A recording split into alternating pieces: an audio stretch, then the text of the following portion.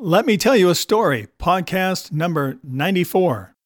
It was the best of times. It was the worst of times. Call me Ishmael. It was the age of wisdom. Some years It was ago, the age of fools. never mind It is a how truth long universally ago. acknowledged. You don't know about me without you. Welcome to Let Me Tell You a Story with your hosts, Steve and Becky Lyles. Settle back into your seat, step onto your favorite fitness machine, or lace up your walking shoes and enjoy stories from a variety of genres and authors. Hi, this is Steve. Hi, this is Becky. Welcome to Let Me Tell You a Story. Tom Logan is back with us today, reading his poetry, and I'll read another section from my hanky story of growing up in South Vietnam during the Vietnamese War. Steve will conclude with a little something to tickle your funny bone.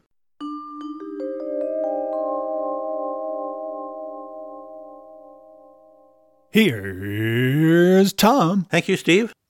I think I mentioned earlier about a new direction that I've been writing in, and I'll read a couple of poems from that category, if you will, in a few minutes here. But as I was going through some paperwork to find those, I ran across a poem that had been rattling around in my head for, I'm going to say 25 years before it ever found its way to the page. And I like to cook.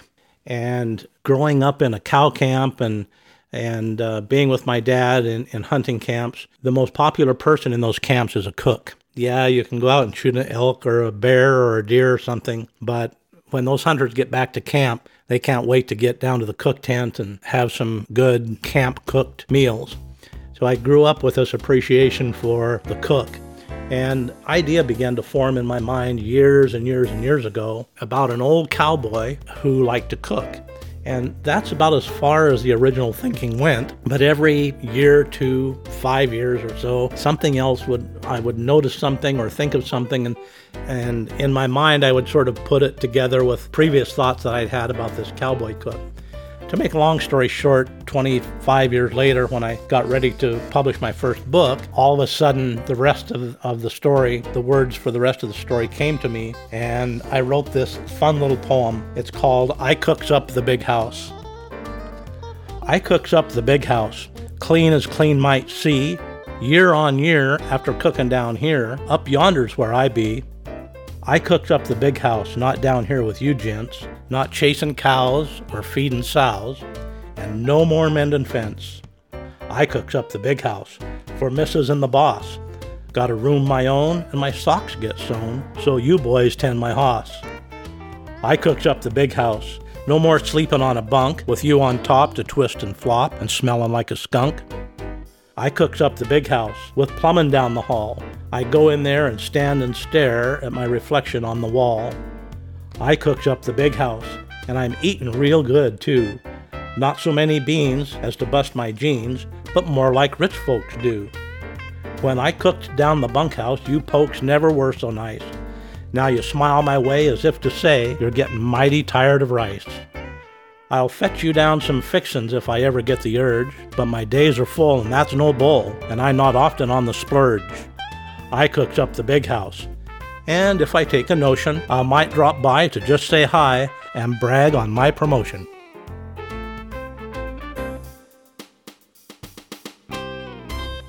I think this next few poems, at least from maybe my selfish point of view, I think are probably some of the best technical writing that I've done, not necessarily in terms of rhymes or words, but more the thought process, the process of getting them from wherever they began down onto the page caused me to go a little bit deeper into my thoughts and did a little more research to come up with some ideas. So I'll read a couple of these, and I hope you enjoy them as much as I do.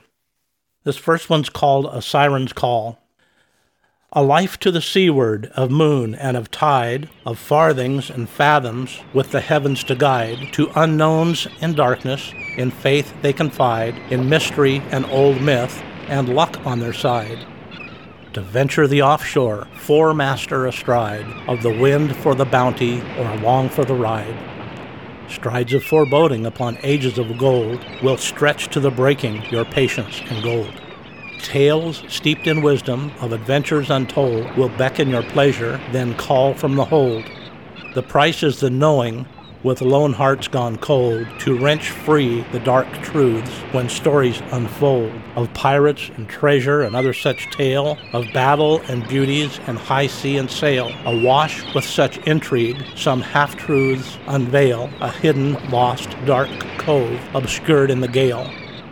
The brave and the desperate press on ere to fail, to capture a fortune, a snare on the pale.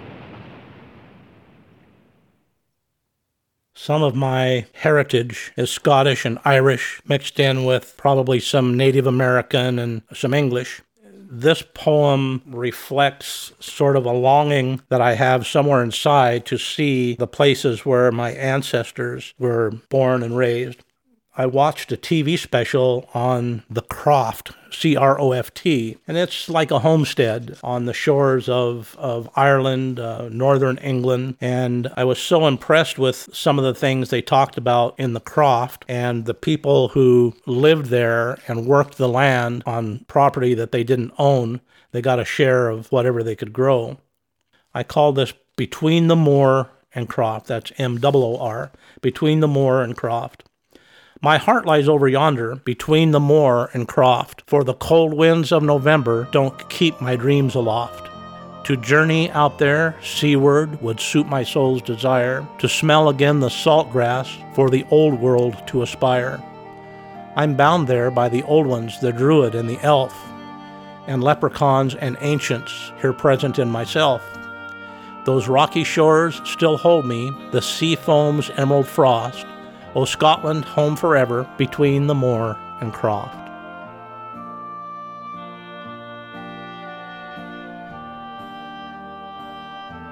I have one more nice little poem that I really love. It had a really simple beginning.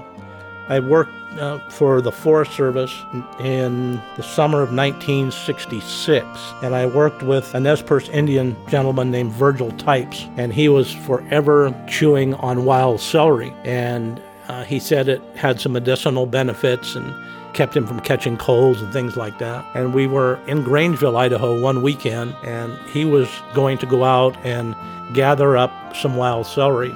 And I asked him to take me along. And we went out amongst the camas plants and things like that and came across this very wet, sort of boggy little stream that you could hardly tell it was flowing at all.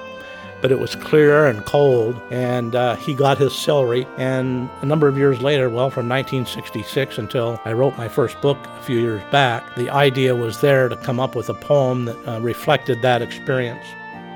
This poem's called The Rill. From a gnarled stump of driftwood alongside an ancient rill, there sets be perched in lonesome song a wayward whippoorwill.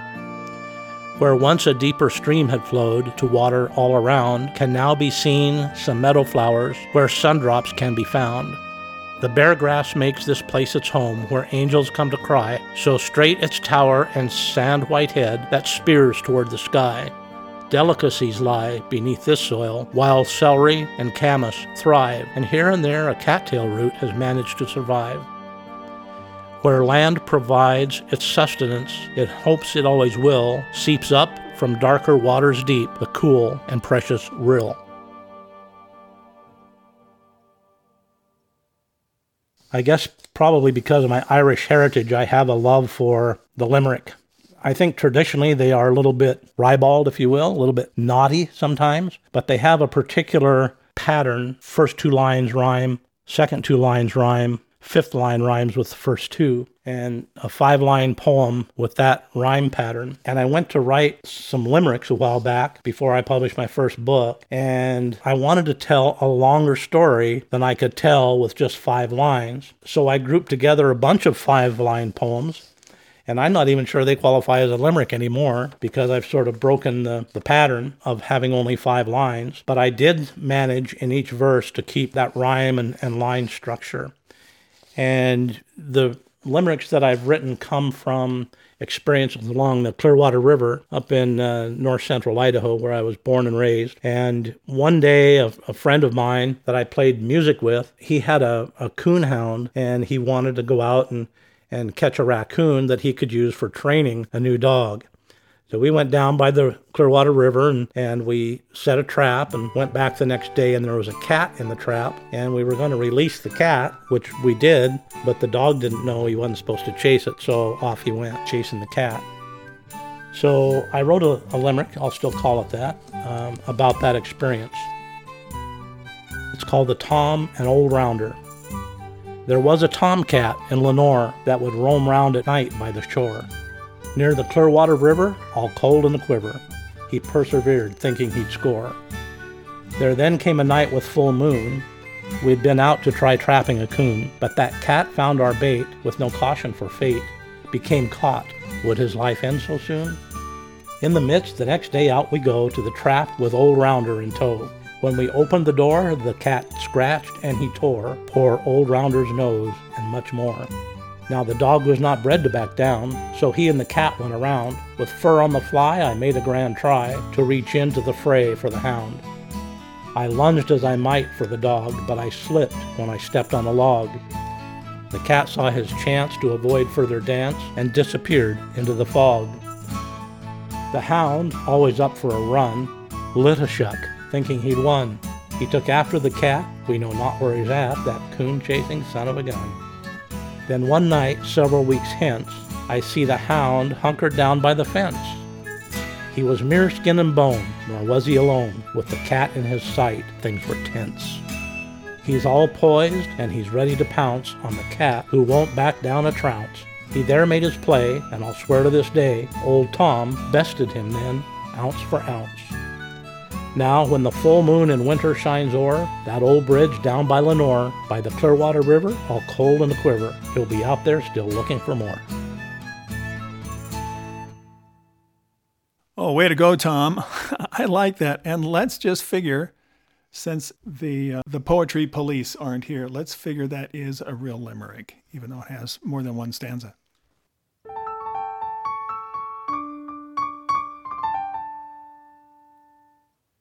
I want to read one more that kind of has its roots in my childhood. So here's a shorter limerick than the last one, but 4 verses nonetheless. This limerick had its origins when I was a young man up on the Clearwater River, born and raised in Orfino. But every Thanksgiving, they would have a turkey shoot down at a small community along the river called Peck. At that time, maybe population 40 or so. But at the annual turkey shoot, there was probably more like 400. Guys and gals, kids would bring their rifles and shotguns and pistols and shoot at still targets and moving targets. And my dad would always take me down. And even though we were both good shots, he liked to shoot dice more than anything. And probably more of a sure thing to win a turkey shooting dice than waiting in line to shoot firearm. And after years and years, I thought back on those experiences when I was putting a book together, and I wrote down these words in limerick form to kind of capture a little bit of that experience. It's called Peck, the Turkey Hen. Down the Clearwater River near Peck lives a hen with a crook in her neck. With that wart on her nose and that hideous pose, one would think her life mostly a wreck. As might only appear to the wise, was her list of most eligible guys. There was always one near to this unseemly dear, and the mystery concerning the whys. The gobblers, when queried, confessed, even though she was shoddily dressed, there was no need for flight when it all came to light. She was ample of build and of breast. So the Toms would continue to boast, and the case so seems over for most. But late in last season, for obvious reason, she became the Thanksgiving roast. Tom, how can our listeners find your books? Probably the easiest, quickest way is to go to Amazon.com or BarnesandNoble.com. You can search for Wisdoms, a book of quotes and encouragements. That's my latest book. No poetry in there, just some of my own personal quotes that I've penned over the years, combined with some of my own artwork that's really a treasure for me in itself. And the story of the origins of that artwork are in the book.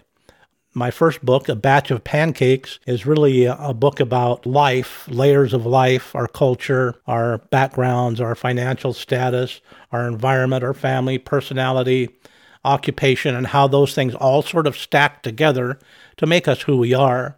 And the poetry and the stories in the book really outline those layers of my life in poetic and short story form, if you will. And that book is also available. A Batch of Pancakes, Poems, Prose, and Wisdom. And Wisdom's a book of quotes and encouragements. Amazon or Barnes & Noble. Once again, I'm reading from My Hankey's memoir titled The Faithful God I Didn't Know. And once again, I'm apologizing for mispronouncing Vietnamese words, but I will do my best. This section is titled Teen Years. After 2 or 3 years of living in the middle of a war, my family decided to move to Dang Tu, which was a small refugee village provided by the Quat Gia government. This was 1965 or 66, and I was either 13 or 14. We packed our belongings, what we could carry with us, and snuck out at night so the Viet Cong could not see us leave our home. We lived in Dang Tu for a year or a year and a half at the most. My family had no calendar or clock. We lived by the seasons, the rising and setting of the sun, and by the rooster's crow. My father was a carpenter as well as a fisherman. He built a one-room shack in Dang Tu for our family. 8 of us lived there, including my grandmother. We had one bed, which my grandmother, my brother, and I slept in, and we had a 4-legged pot for cooking. My father worked in Quy Nhon, a 4 or 5 hour bus ride from the refugee camp. He built boats and houses for people there, and came home only once or twice a month. My mother, brother, grandmother, and I maintained the shack. At that time, our family consisted of 5 children, plus my grandmother, mother, and father. We picked ro ma, a leafy green vegetable that grew wild alongside the highway, and sold it to buy things we needed like rice and meat. My friends Thon and Nan and I bought Coca-Cola from the store to sell to the GIs. I also did laundry for the American servicemen. The GIs brought their clothes to me, and I took them home and washed them by hand. Then I would iron the clothes and take them back. I was about 15 years old by then.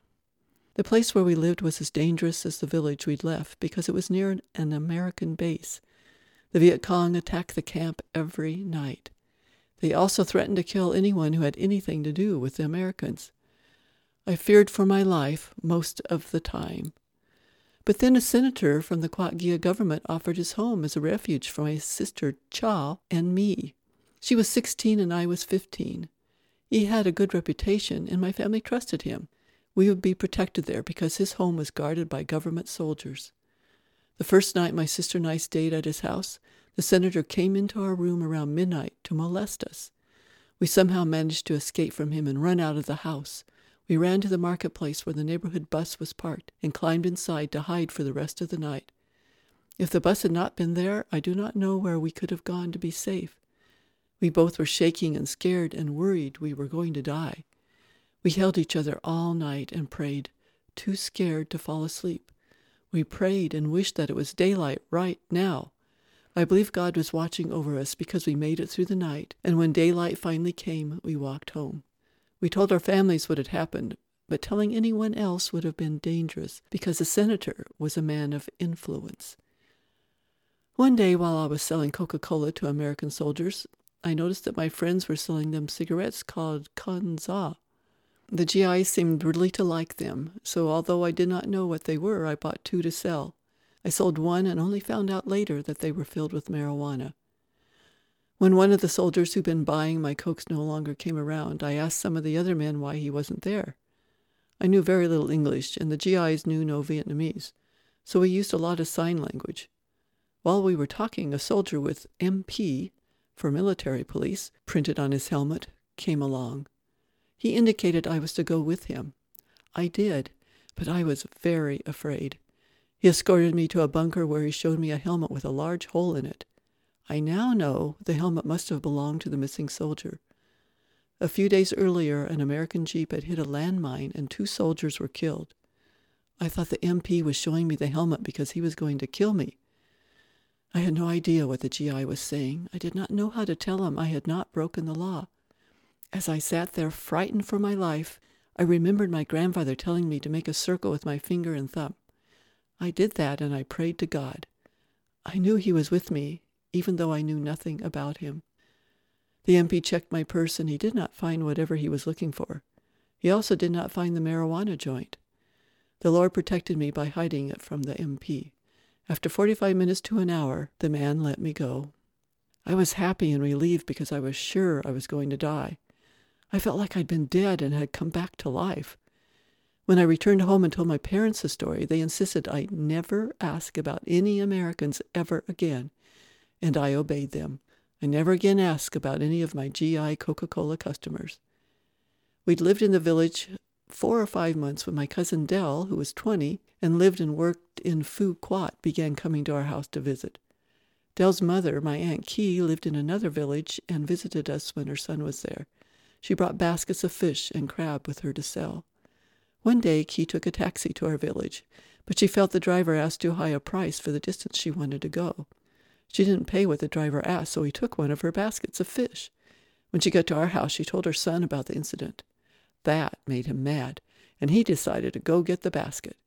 Dell was riding in an overloaded taxi on the way home. Hauling too many people put a strain on the engine. My cousin got out to help push the taxi up a hill and fell and hit his head. Later, after he got to our house with the basket, he said he had a headache. We could see the swollen bruise on his head. My mother found a doctor and brought him to our house. He said Dell had a blood clot, but he couldn't do anything about it because the region had no surgeons or facilities to perform surgeries. We bought medicine for Dell, and my grandmother did what she could for him, but he only lived a month or 2 before he died. My mother, who was pregnant, and I had to transport his body back to his home village to be buried with his family members. His casket was quite heavy, but we managed to carry it about 500 feet to catch a taxi. Because the casket was too long for the trunk, it hung out the rear of the car. The taxi ride to the stop closest to Mai Thang, Dell's family's village, took around 30 minutes. Then we had to carry Dell the 3 miles to Mai Thang. The walk probably only took 2 or 3 hours, but his lifeless weight made the trek seem much longer. Along the way, we had to hide from the planes that flew over so they wouldn't bomb us. We were very happy to get to Mai Thang and deliver Dell's body to his parents. Then we walked back to the main road and caught a taxi to go home. We were both so relieved to sit again. In 1967, the fighting between the Quat Gia soldiers and the Viet Cong was getting closer and closer to the refugee village. The gunfire we'd previously heard once or twice a month, we now heard every other night. My friends Thon and Non and I thought it was only a matter of time before we couldn't sell coke to the Americans or do their laundry. We made plans to move to Quy Nhon, where my father worked. This was a big city with a commercial airport that was also used by the American military base located there. We thought we'd have a better opportunity to find work. I wanted to earn enough money to move my family from the refugee village to a safer location. Thon had a place to stay, so Non and I moved in with her. After a few weeks of job hunting and finding nothing, we became desperate and decided to go to a bar to see if they had any job openings. The outside of the building was attractive, but it had a sign with a picture of women wearing very little clothing. We went inside, ordered sodas, and observed all the activity around us. The women were dressed in very short dresses and wore a lot of makeup. I soon became uncomfortable and realized this was not something I could do. My friends felt the same way, so we left to continue our job search. The next section is titled First Job. I heard of a brothel madam who needed a housekeeper, and I went to talk to her. She hired me, and I began my first real job. It included shopping for her and cooking her meals, plus doing her laundry. I didn't mind the work, but I knew I could make more money working for the GIs on base. When a job opened at the NCO club, I applied and was interviewed and hired about a month later. I sold food and drinks to the GIs. The job paid enough that I could save money to bring my family to the city to be close to me. Because I lived with a friend in an apartment, I did not live with my family. Instead, I provided my father with the money to build another shack. Later, I was able to give him the funds to build his own boat, so he didn't have to work for other people. During the first few months of working at the NCO club, I met a GI named David Leroy. We became close friends and eventually fell in love. Our friendship lasted for 3 or 4 months, and then he said he had to go to the States on leave. He wrote me a letter every week for 2 or 3 months. He said he'd be back for me, but his friends told me he lied. Not only was David not returning to Vietnam, he was married. That broke my heart. I decided then to never get involved with a GI again, or any other man. About this time, a neighbor from a village not far from where my parents lived asked my dad if he could marry me. Having had an intimate, though short, relationship with the GI prevented me from accepting his proposal. In my culture, if you were not a virgin when you married, you would bring shame upon your family. I declined the offer. My father agreed with me that I did not have to be engaged to him if I did not want to be engaged to him. I returned the offerings the neighbor gave to my parents and resigned myself to the fact that I could not marry a Vietnamese man. Being very poor and lacking in education, I also knew that marrying an American GI was not going to happen. Living in America was a dream I never had. How could that be possible? My plan at this point in my life was to continue to support myself and to help my family. However, I did not know that the God I had not met had his own plan for my life. He knew my future, and I praise him for watching over me. We're going to finish up with a reading from Things That Go Ba in the Night, Tales from a Country Kid by Roger Pond. This one is called The Old Ones Were Funny. It's hard to overstate the effect of television on our society. A few weeks ago, I listened to a political journalist describe the changes in national political conventions to accommodate television. This journalist covered presidential conventions for many years and has watched them adapt to the media. This man says national conventions have reached the point where anyone who raises an issue is likely to be thrown out for insubordination. The main purpose of caucuses is to instruct state delegates on how to wave their signs and when to smile at the camera. He also related a story about an elementary school teacher who won an award for his innovative teaching methods. The teacher discovered the best way to teach youngsters to read is to make a videotape of the text and then play it back on a TV screen. He explained that today's children are so attuned to watching television, they will watch almost anything if it comes through the tube. Opening a book is hard for them. The teacher also commented he has considered dressing himself as a television for making class presentations, but he's afraid the little rascals will run up and try to change the channel. All of this reminded me of my childhood during the early days of television. Readers may be surprised to learn I was hardly more than a toddler when television first became popular. Before my family had a TV, we would walk to the neighbors about once a week to watch Friday Night Wrestling or Midwestern Hayride. Of course, cars were in common use by this time, but we usually walked. Television was far more educational in those days. Midwestern Hayride, for example, featured people like Kenny Roberts, the singing cowboy. Roberts could sing, leap into the air, chew gum, and play a guitar, all at the same time. Perhaps Kenny's greatest talent was his ability to jump 4 feet in the air while strumming his guitar without missing a note on the way up or down. He could wiggle his ears and wave his cowboy hat up and down, using nothing more than the muscles in his head. We watched educational puppets like Kukla, Fran, and Ollie, and I'll always remember the old puppet who played the piano while keeping a lighted cigarette stuck to his lower lip. Now there was a role model for you. This puppet was called Snarky Parker, or something like that, and he had a horse that would come out and dance around on the stage or the piano, or whatever got in his way. All I can remember about the horse is that he ate some sticks of dynamite, thinking they were candy canes. He had old Snarky worried for a while. My kids wouldn't believe my stories about Snarky Parker until we found him in a Smithsonian magazine this week.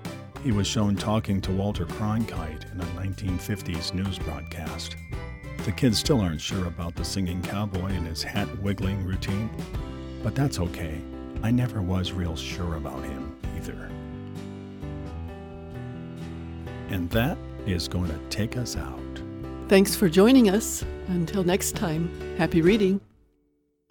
Thank you for listening to Let Me Tell You a Story. Please email your comments, suggestions, and submissions to story@BeckyLyles.com. Steve and Becky like to hear your thoughts, and they encourage authors to send stories and other short prose and poetry for them to read on the podcast. You can learn more about Becky's books by visiting BeckyLyles.com or by searching for her books online. Her nonfiction titles can be found under the name Becky Lyles, and her fiction under Rebecca Carey Lyles. All of her books are available in both print and ebook formats. Winds of Wyoming and Winds of Freedom are also offered in audio format online. That's all for now. Tune in next time to enjoy a fresh assortment of stories on Let Me Tell You a Story.